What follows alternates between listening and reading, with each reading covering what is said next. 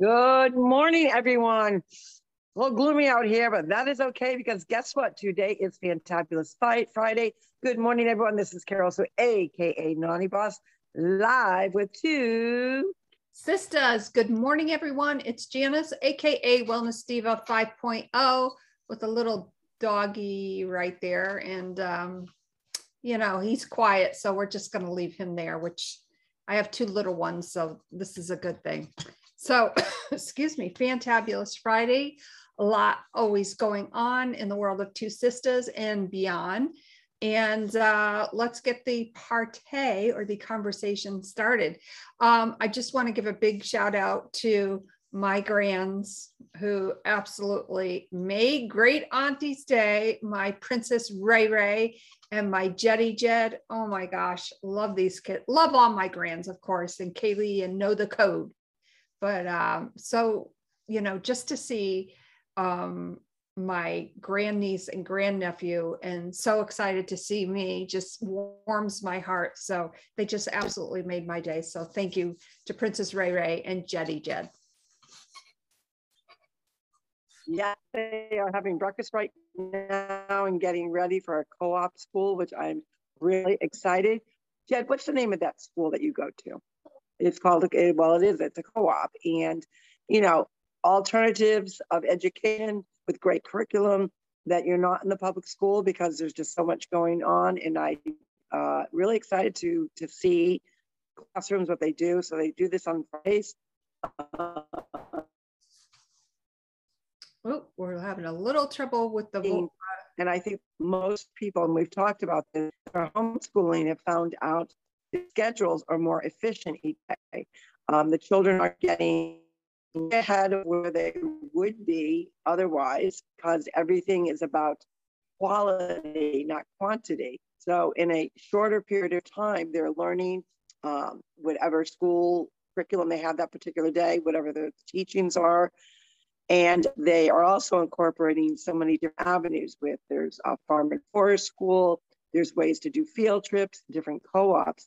And it's really expanding not only the horizon on learning and really absorbing what's going on in our world and being involved in their community. It's really opening up a door, another avenue to make other great relationships with brand new friends, as well as really the parents really kind of collaborating together on creative ways in really emphasizing, the importance of learning and different ways to learn, because we all know, we always talk about this. Everyone is different. We look different. Our insights are different. Our healthy is different. Well, so what? Our learning styles are different.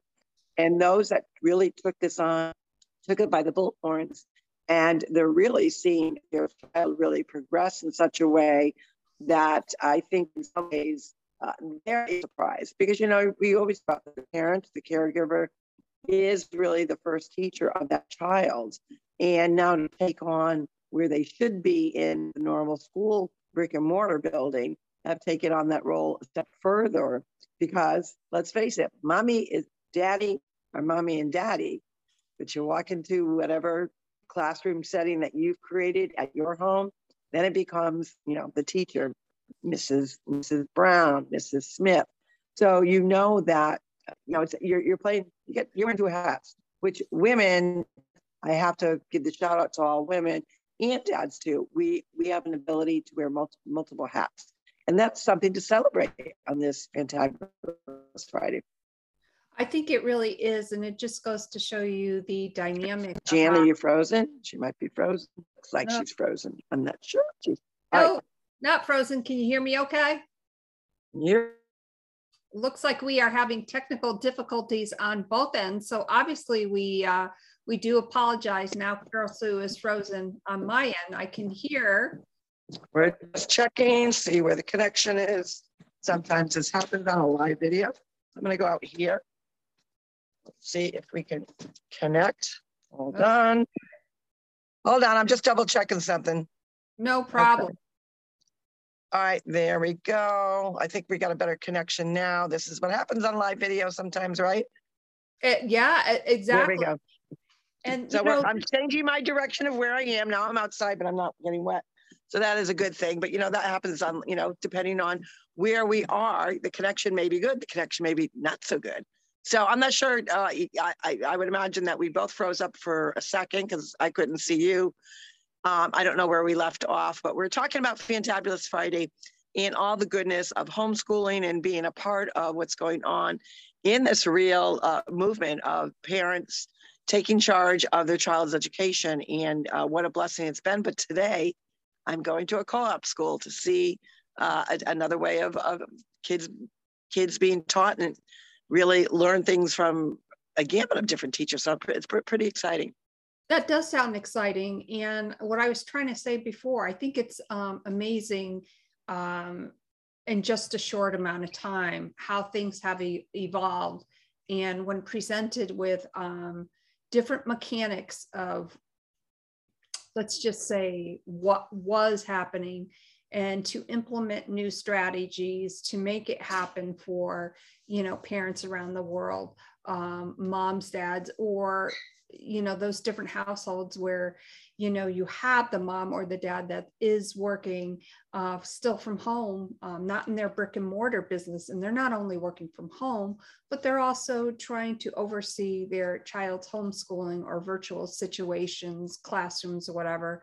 So much has happened, but, it just goes to show you that the resiliency of and the commitment to make this a better place for our children is paramount. And what better way to do that, to start with education right at home, and now a co-op situation. So I think that's pretty amazing.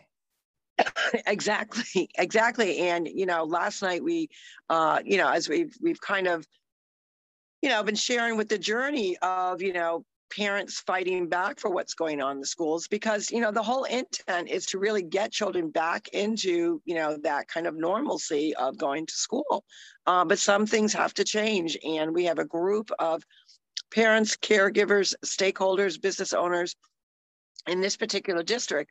As I've really been sharing the journey, it's been 6 months of really developing a case against the school committee board, as well as the administration. And, you go from one rabbit hole to the next. And last night, was an opportunity to share with parents from both towns in this particular district, not only the curriculum, but the inconsistencies of what is going on between who is in charge, between the school committee, and then you have a superintendent that you think that he's actually the one pulling the strings, I should say. And what they're finding is there's too many inconsistencies with the curriculum that's coming through, as well as CRT, SEL, and CSE. And guess what? We officially, it's going to be, once we now have talked to many parents of both districts, we have, this group has filed the necessary paperwork in either town for a recall. And we're starting our initiative to kind of blast that out. The affidavits have been submitted to both the two towns, and they are looking to recall 5 seats at that table that do not represent the majority of this district, that sadly have really, the only word to describe what they do is it's a dereliction of duty. They are not meeting the needs of the constituents that voted them in, as well as the needs of the children. And the whole theme of this year, from an administrative point of view, has been to change the hearts and minds of children. And parents question that. Why would you want to change my child's heart and mind? And sadly, yeah, there are people that need to change their hearts and minds, and it's not the children. It's the people that are supposed to be protecting them. It's the people that are supposed to be representing them. It's the people that's supposed to have their best interest and do what's right for the majority, and not asking questions, not being proficient in understanding their oath, not being proficient in how they're actually supposed to do their job as an elected official, is not going unnoticed. And the only way to change that is to change who's at the seat of the table. And that's what's happening. So this is our official day that we're going to be starting to blast that out to the public, because the affidavits have been received. We have confirmation of that. And people need to know. They need to start poking into what's going into their child's education. We've revealed very pornographic books within the library, especially in the high school. Ones that would be considered reading almost a rape victim's account of her rape in a police report. These are very graphic books. We have proof of them. We also have, it's just a whole history of what we've been digging and building into the case, emails, public records that really contradict what has been told to the public. And we're exposing that. And it's not about personality. It's not about, oh, I don't like that person, so I don't want them there. They're just not doing their job. They have become complacent. We have 2 members. I believe one member has been on for 37, 38 years. Another one's been on for 34, 35 years. And then there are some that have political biases. When you are an elected official, part of your oath is not showing, obviously, if you're not representing a party, is to not show your political bias or your ideologies. And what is going on today is a travesty and is egregious because children are being indoctrinated with this program that's called SEL, which is the stepping stone to CRT. And SEL stands for social emotional learning, which back in the day was very prevalent for a child that has special needs, and it should not be taken away from them. Their needs are different from a child that don't have the special needs or an IEP plan. So we're not saying that, because those families have to be embraced. The other children that have to be embraced are those that don't have a lot of parental guidance, or maybe a one-parent situation, that parent needs help. So again, services need to be provided for those children. But to blanket the entire district into this new version of social emotional learning, which is the core root of it, is to really put a wedge between the caregiver, the parent, from the child. So in this SEL, the framework of it, the first thing is not about the social emotional learning connection with the parent. It's about the social emotional learning connection with the teachers. Teachers are not psychologists. They're there to teach history, English, math, sciences. They're not there to be psychologists to children. How many times can we relate to, one day you may run into somebody, you're just not in that good mood. We always talk about mindset, but that should not, that first meeting or maybe that encounter does not depict who you are as a person. Maybe you're just having a bad day. Well, we could definitely say that for children. So the first thing that they're trying to do is connect the child, not with the parent. They want the child to come to the teacher. The second piece of that wheel, because it's a wheel that they use, a framework, is the school. So again, not the parent, go to the school administration, leave the parent behind. Third comes the parent, and then the community. And that's a problem. It's a deliberate methodology of putting a wedge between the child and the student. The child and the parent. We just learned, like breaking news last night, that a neighboring town, in part of their SEL that they're introducing, is now having children grades 6 and under. They each have a diary. The diary stays at the school. They want the children to talk about a certain topic of emotion, and then they're to turn in that diary every Friday to the teacher. The teacher then discusses the issue. The parent is totally excluded from this. The other thing that we've uncovered in this particular state is that medical doctors, medical facilities, your physician, your doctor's offices are now, how it's so cool, you can go online. She said, I just had this test, I want to go on my chart. And a lot of hospitals and doctors' offices have adapted that. Great, it's so great, right? A 13-year-old now can have her own chart, and the parent has to ask permission to get into that child's chart. 13 years old.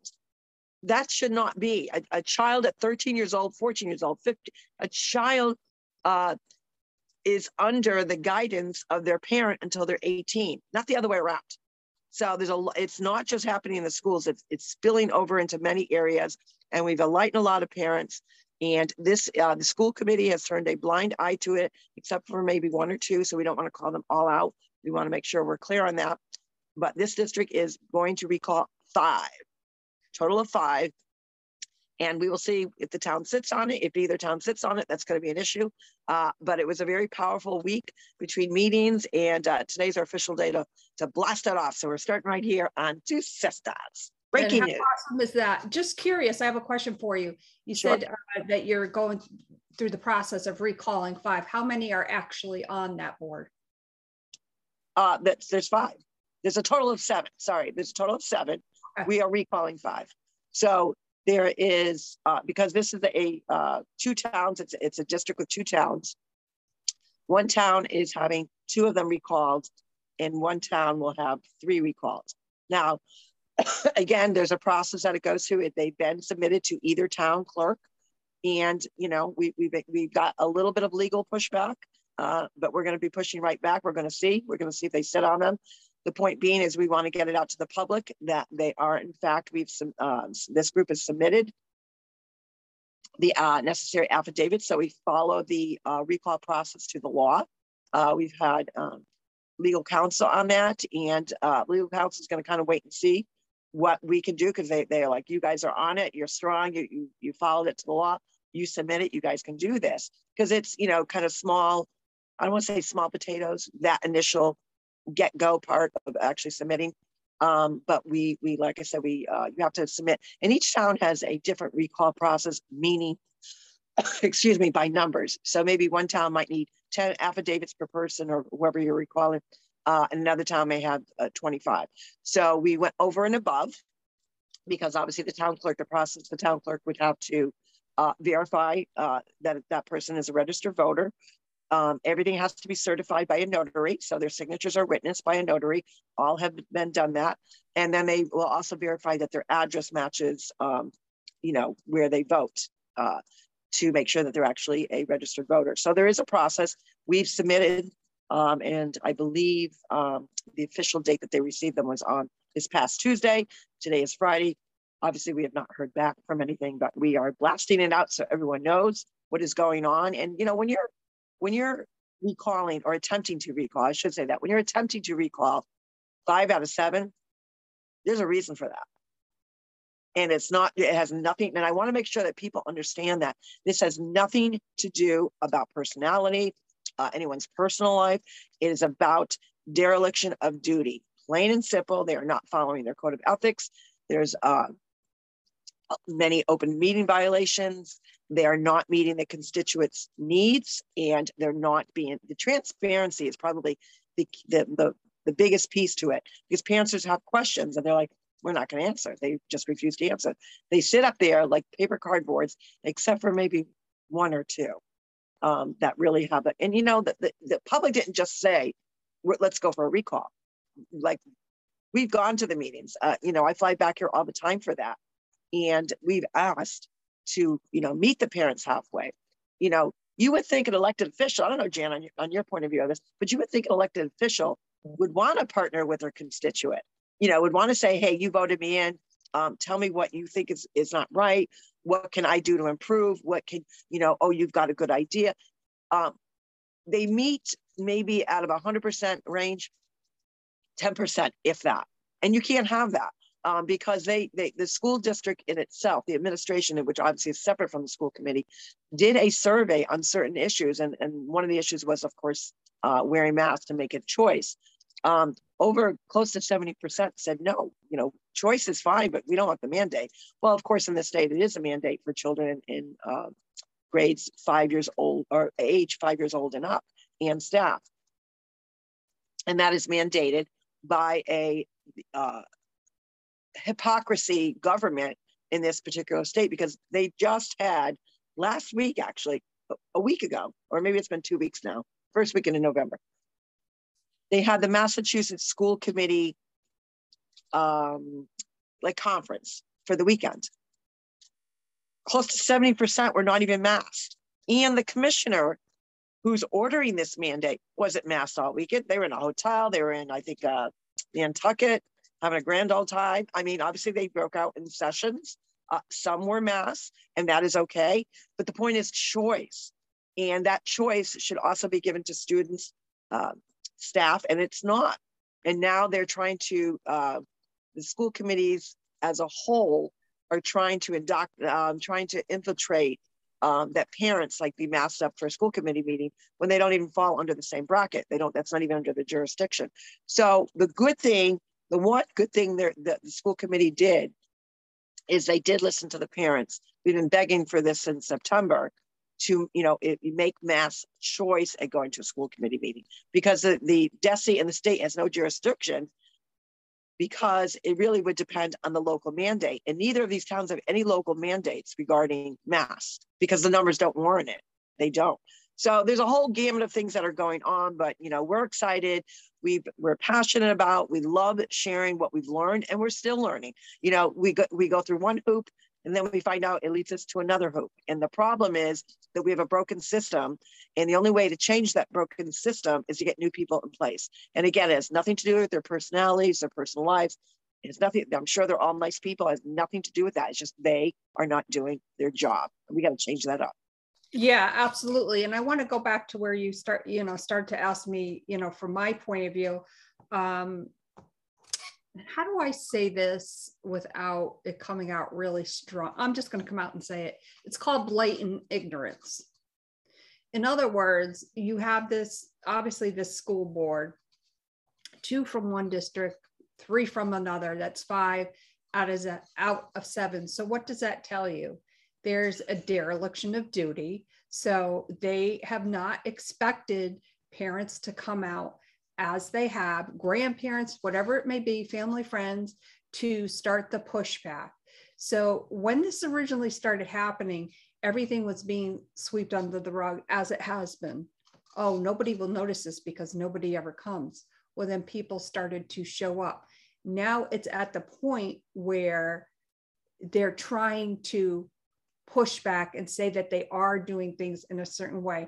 And obviously this is from my point of view, and I just want to let everybody know, I have not been to any of these meetings, but I'm just trying, from a legal standpoint, and I am not an attorney, I'm a former paralegal, 30 years experience. But what I've learned from my 30 years is that there's a human behavior and connection with blatant ignorance. You either do something because you want to do something, or you do something because you don't want to do something. It's still blatant ignorance. If it's not, if you are representing the children, meaning the school board, but you are not following through with what you are supposed to do and how you're supposed to do it without insinuating your ideologies or any political things, that's blatant ignorance. So shame on those 5. That's all I have to say. And we're going to be talking about this a lot more. In fact, I have a little conversation with you after this recording, things that just came up in my head. I don't want to share them right at the moment. I probably will at some point, but she's always good for that, folks. She's always good for that.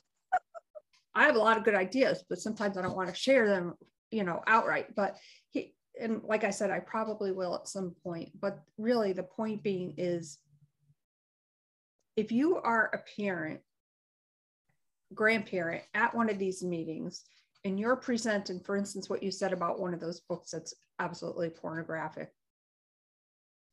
I recall seeing about 2 months ago, a video of such parent doing that. It was caught on some major news networks caught it. And the parent was presenting the book to the board that approved it, yet they shut her off. So what does that tell you?